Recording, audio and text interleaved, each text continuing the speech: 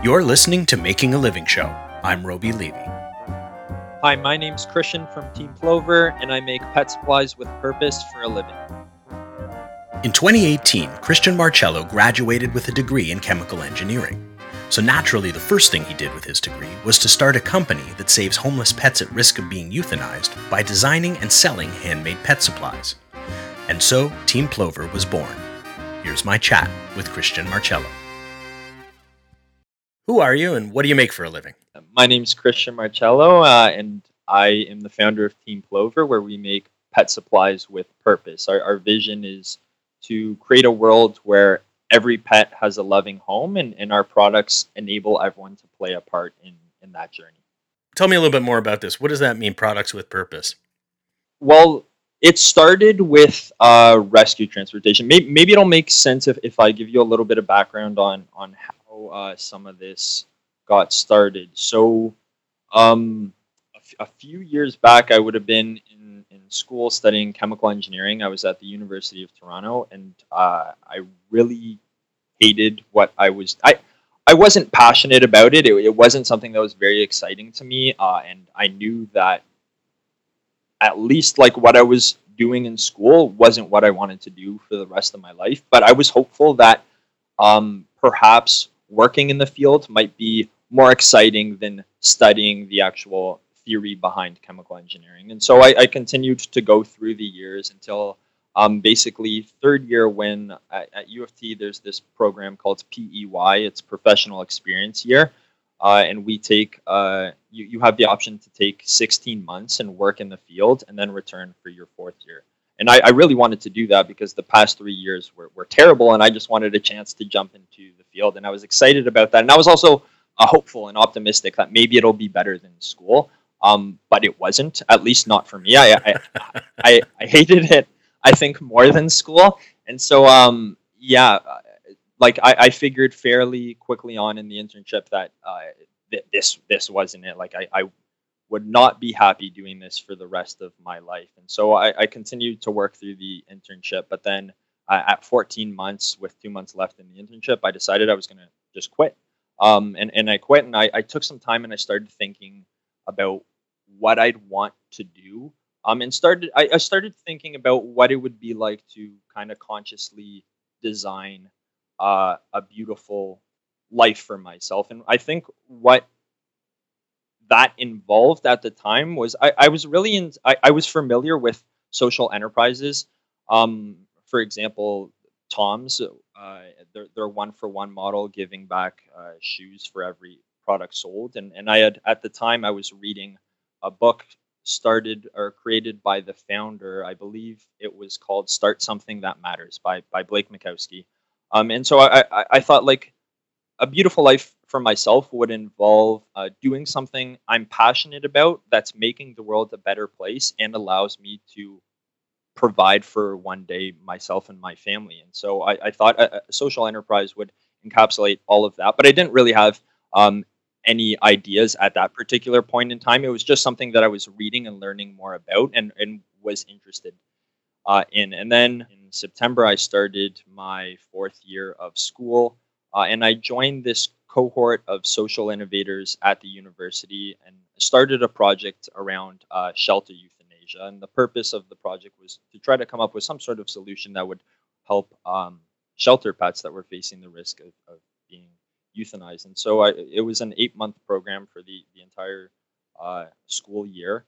And by the end of it, I didn't have any solution at all, but I had a really strong understanding of what the current climate looked like in terms of shelter animals. And I had an idea on 3 areas that I thought would be worth investigating more if I really wanted to make an impact. And those were really high level, but they were um, education. So educating people on what the problem was, finding unique ways to do that. The second was spay and neutering, and maybe we can get more into that later. And then the third one was rescue transportation, which is eventually what I ended up pursuing. So, anyways, I decided when I finished school, I wasn't going to jump right into a career, and I'd take a little bit of time and I'd try a bunch of different things that I was passionate about and that I was actually interested in, to try to see if, I don't know, just figure out what I was going to do, because I knew that the trajectory I was on was going to lead me down a path where I would not be very happy or fulfilled. So I wanted to, for the first time in my life, kind of try doing things I cared about. And I'd always loved dogs. I have two rescue dogs myself. I'd volunteered in shelters in high school, and so in that summer after graduating school, I began volunteering in a couple networks of relay rescue animal transporters. And essentially, what we were doing was bringing pets from high kill shelters in Montreal to different rescues in Ontario. And so I was doing a lot of that. I really liked it. Uh, I was inspired by how effective it was at taking pets in immediate need of danger and kind of opening up this world of possibilities for them. Because, yeah, it might be true at any particular time, a dog might not have a home in Montreal, but there's an entire world out there for that pet. And if you can kind of open up that applicant pool, there's a better chance that that dog can get adopted into a loving home. Now, I was doing all of that, and I really liked it. But it's an extremely expensive way to volunteer. You're using your own car. I was using my mom's car. I didn't have one, and you're filling up the gas tank with your own money, and you're volunteering to drive these pets um, in excess of 100 kilometers at a time, and most of the time it'd be 200-kilometer trips because you'd go there and back on your leg of the relay chain. And so I realized that what I was doing was great, but it wasn't sustainable, and there needed to be a better way. And I think that problem equipped, or that problem, in addition to the inspiration I found through social enterprises and reading Blake Mikowski's book, kind of led me to the idea of Team Plover, which was creating dog collars and dog leashes that would give back in the form of rescue transportation. So for every, the idea was for every collar sold, I'd commit to transporting a pet in need on one leg of their journey towards a better life, and along with the purchase, people would get a short video showing the exact pet that they helped. So that's what the Pet Supplies with Purpose meant at the very beginning. It still means that for our collars and leashes, but we've also kind of expanded the product line to tackle spay and neuter as well. How does it incorporate spade and neuter? Yeah, so there's different product lines. So we in February, um, February was Spay and Neuter Awareness Month, and back in December, I had this idea for this kind of like funny little gag product that would help raise awareness and funds for spay and neuter, and that was the Team Plover only balls. So they were a set of two tennis balls for which 100% of the profits go towards spay and neuter initiatives, and the whole punchline was the only balls your pet needs are the ones they fetch. So that was the additional product line that we launched for spay and neuter. And if you think about like why spay and neuter and why transport, you kind of have to really think about what the landscape is for shelter pets. There isn't really a consensus on the exact number. You see different figures from I guess different sources, but as an example, the ASPCA says that in just America, 1.5 million companion animals are killed in shelters every single year. Right? That's a huge number. It's a big problem, but it's not uniform at all. So according to Best Friends Animal Society, 50% of those shelter euthanasias happen in just 5 states. So what does that mean? You have pockets across North America where there's tons of overpopulation, and as a result, pets are being put down. And why transport is so effective is because it allows you to take pets from where they're overpopulated and where there's a lack of demand for them, and bring them to areas where there's more of a demand for them and there isn't overpopulation. So you're able to not only rescue those pets, but rescue those pets without disrupting another ecosystem, right? You're not taking pets from overpopulation and bringing them to overpopulation. You're taking them to a place where there's a demand for them.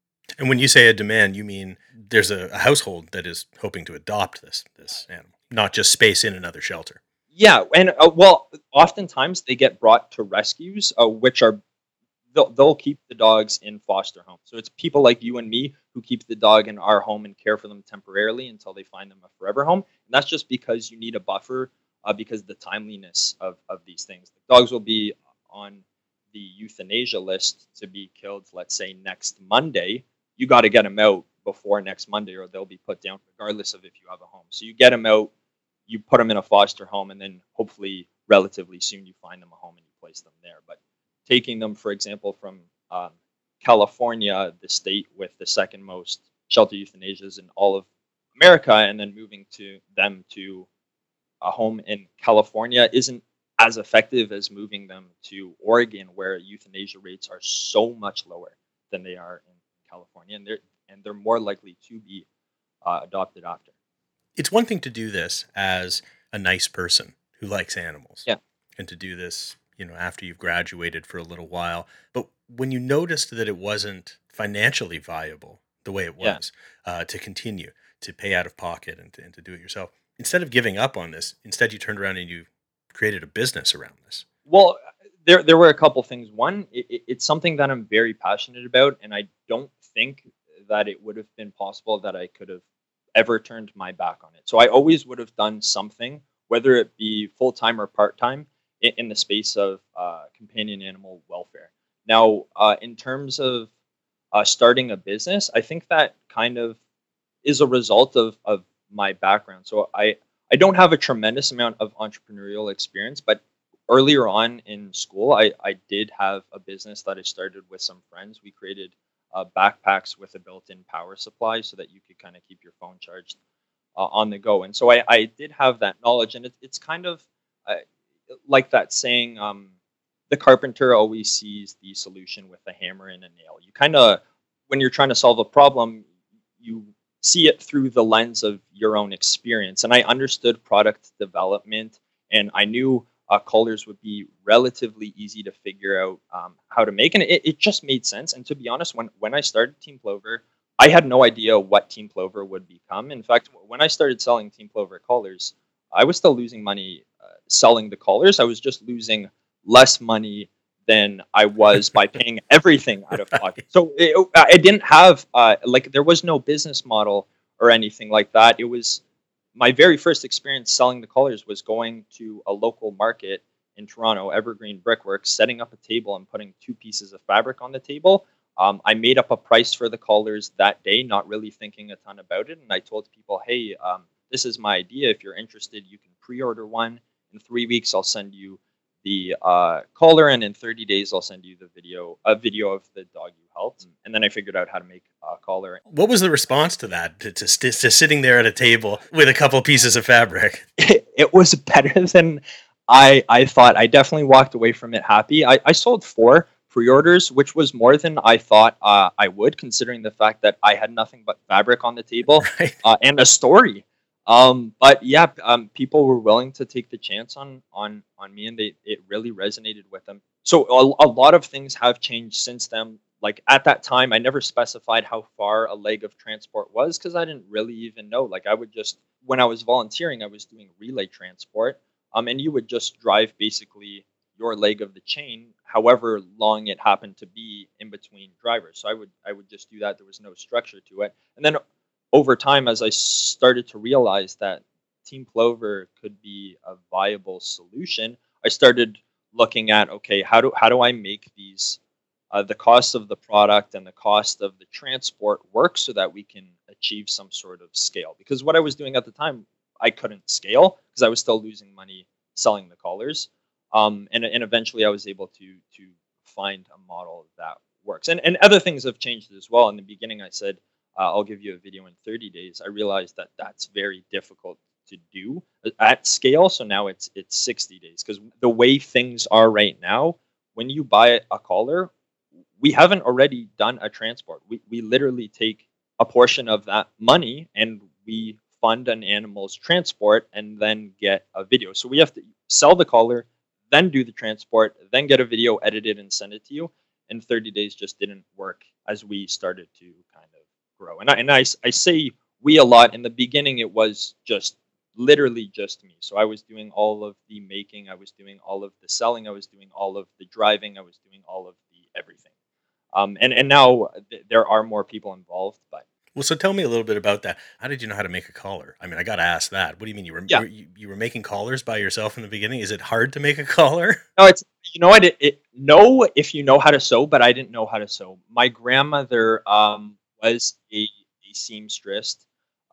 She had actually passed away just before I had graduated university, and she had an industrial sewing machine in her basement. And so at the time in the fall of 2018, when I tested the idea, after kind of going to this event, I went to my grandparents' basement and I played around with trying to figure out how to make a collar. And 3 weeks to make a collar, I figured it out. Looking back at the collars I made then versus the collars we make now, a lot of things have changed, and they definitely weren't the greatest. And I've learned a lot about materials and also making products. But yeah, it was just trial and error. Like we live in a time where there's so much information out there online, but also meeting different people.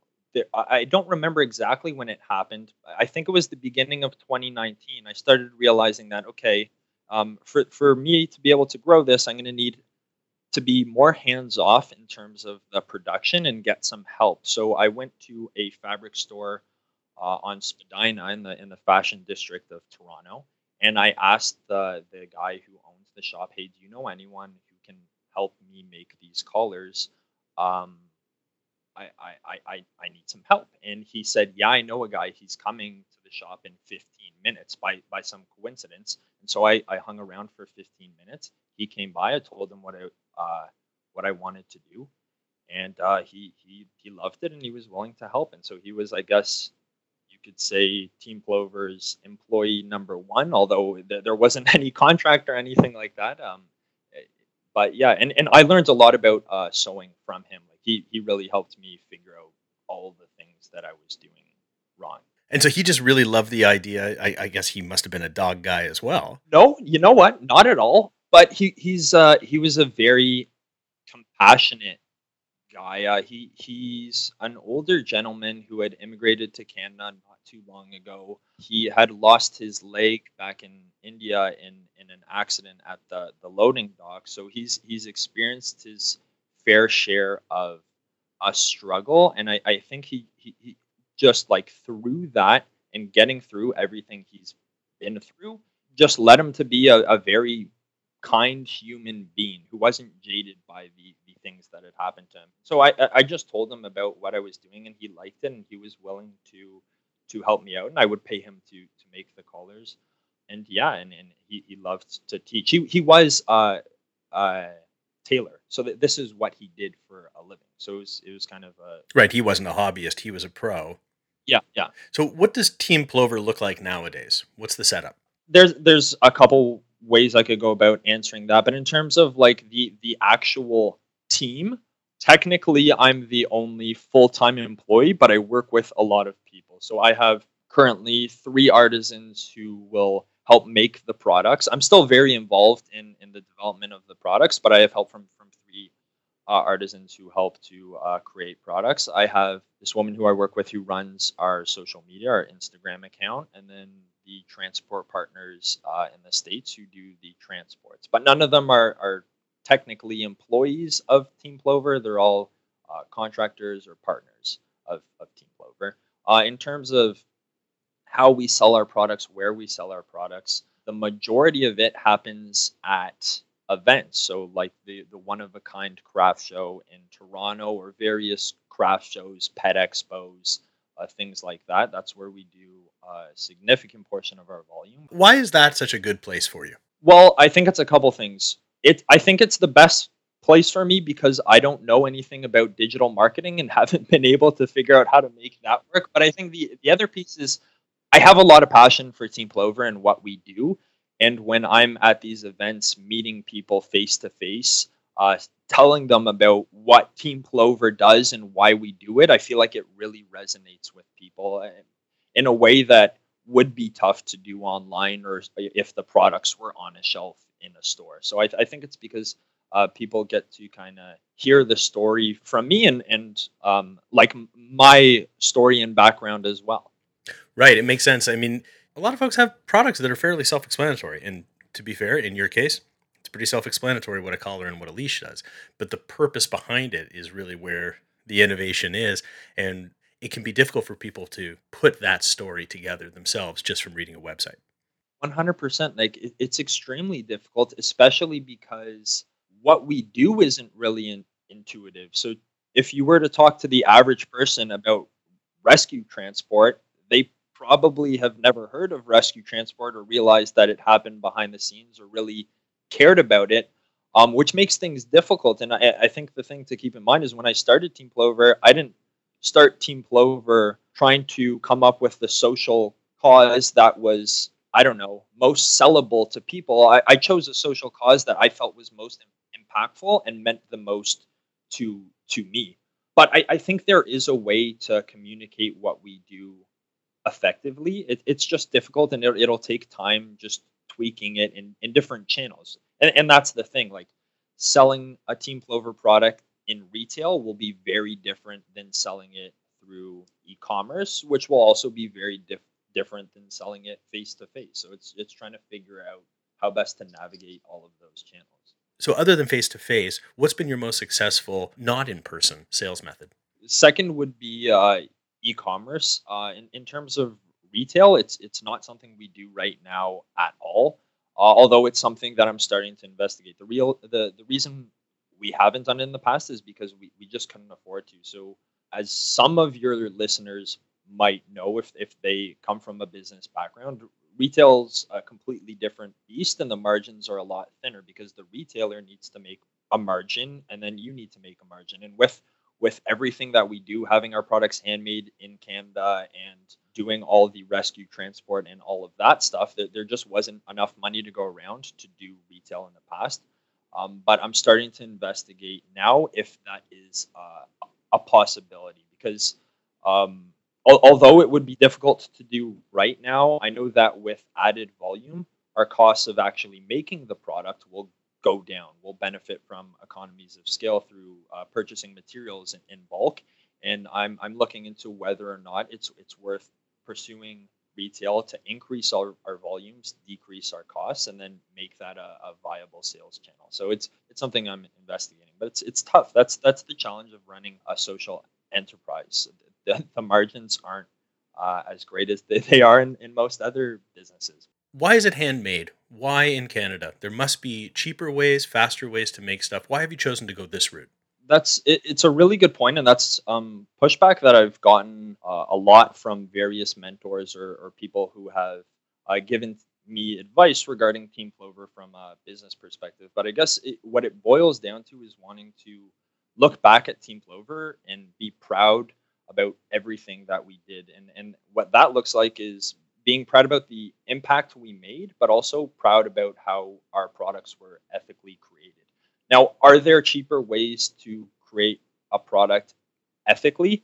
Potentially, and I'm not saying that it will always be handmade in someone's home. Like things will change for sure, but it's important to me that Team Plover tries as hard as we can to do good as opposed to net good. And what I mean by net good is there's some good, but there's also some bad, but the good outweighs the bad. And okay, we're doing good. I want to try to be as truly good as we can. And that makes things complicated.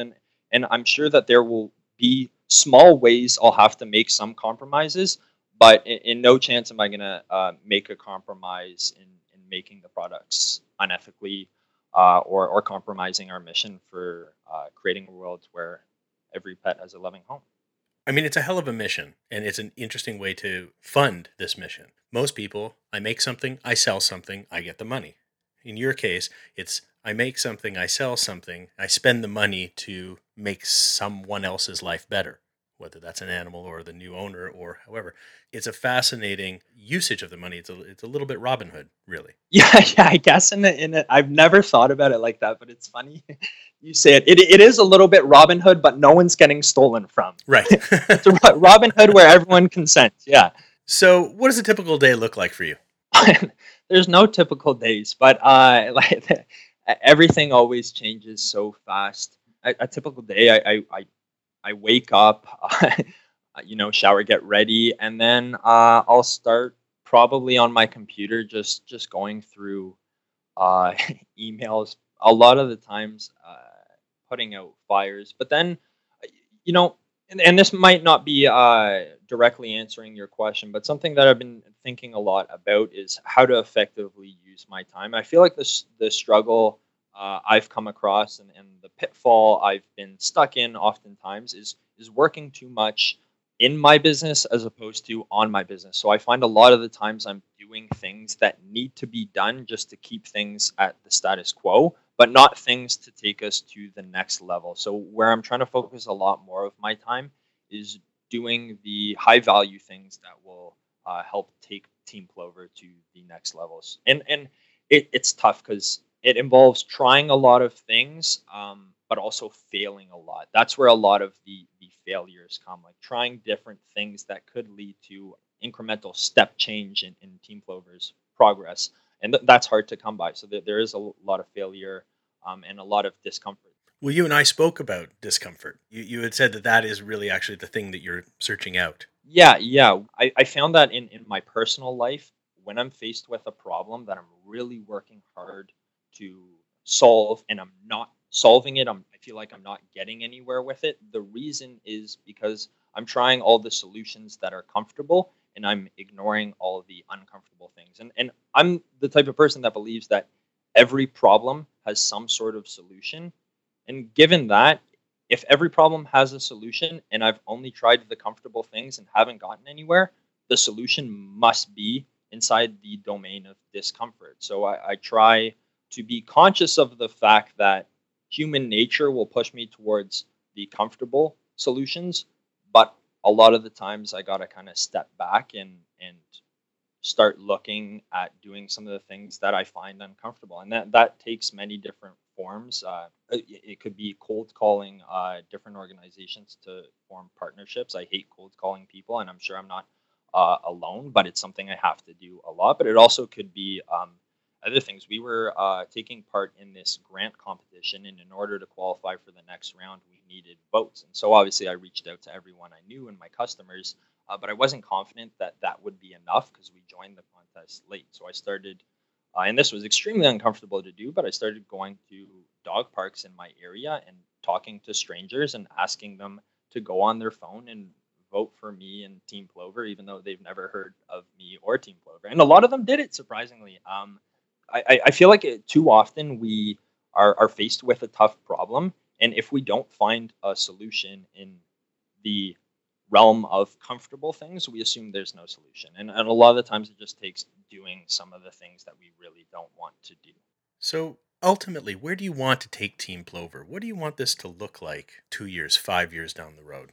Where I want to take Team Plover, I imagine Team Plover will have pivots. My first goal is to make Team Plover's current product offering obsolete. I want to help create a world where there's no need for rescue transport. To even think of rescue transport would be silly because we're at a point where pets aren't being killed in shelters and every pet has a loving home. So that's the first goal. Now from there, I've thought a lot about, okay, if I get to that point, will I shut down Team Plover or will I leverage the following that we potentially would already have at that point to do something else that's meaningful? And I think that's probably the route that I would take. Now, what that other thing is still has to do with pets, but that's about all I can say for now because it might be something that we launch relatively soon to start working on another mission about the welfare of companion animals. So where can people find out more about you? They can find us at teamplover.com, teamplover.ca, social media at Team Plover. That's Facebook and Instagram, YouTube as well. If you follow us on social media and you're from the Toronto area at the very least, you'll see what events we are attending and you can potentially meet myself and some of the other people I work with in person. Well, thanks so much for being on the show and sharing with us how you make a living.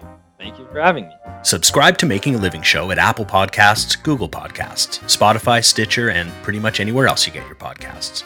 Follow along at Instagram, Facebook, Twitter, and YouTube, and if you like what you hear, please share the show with someone you know. Making a Living Show is produced by Next Exit Media and hosted by me, Roby Levy. Thanks for listening.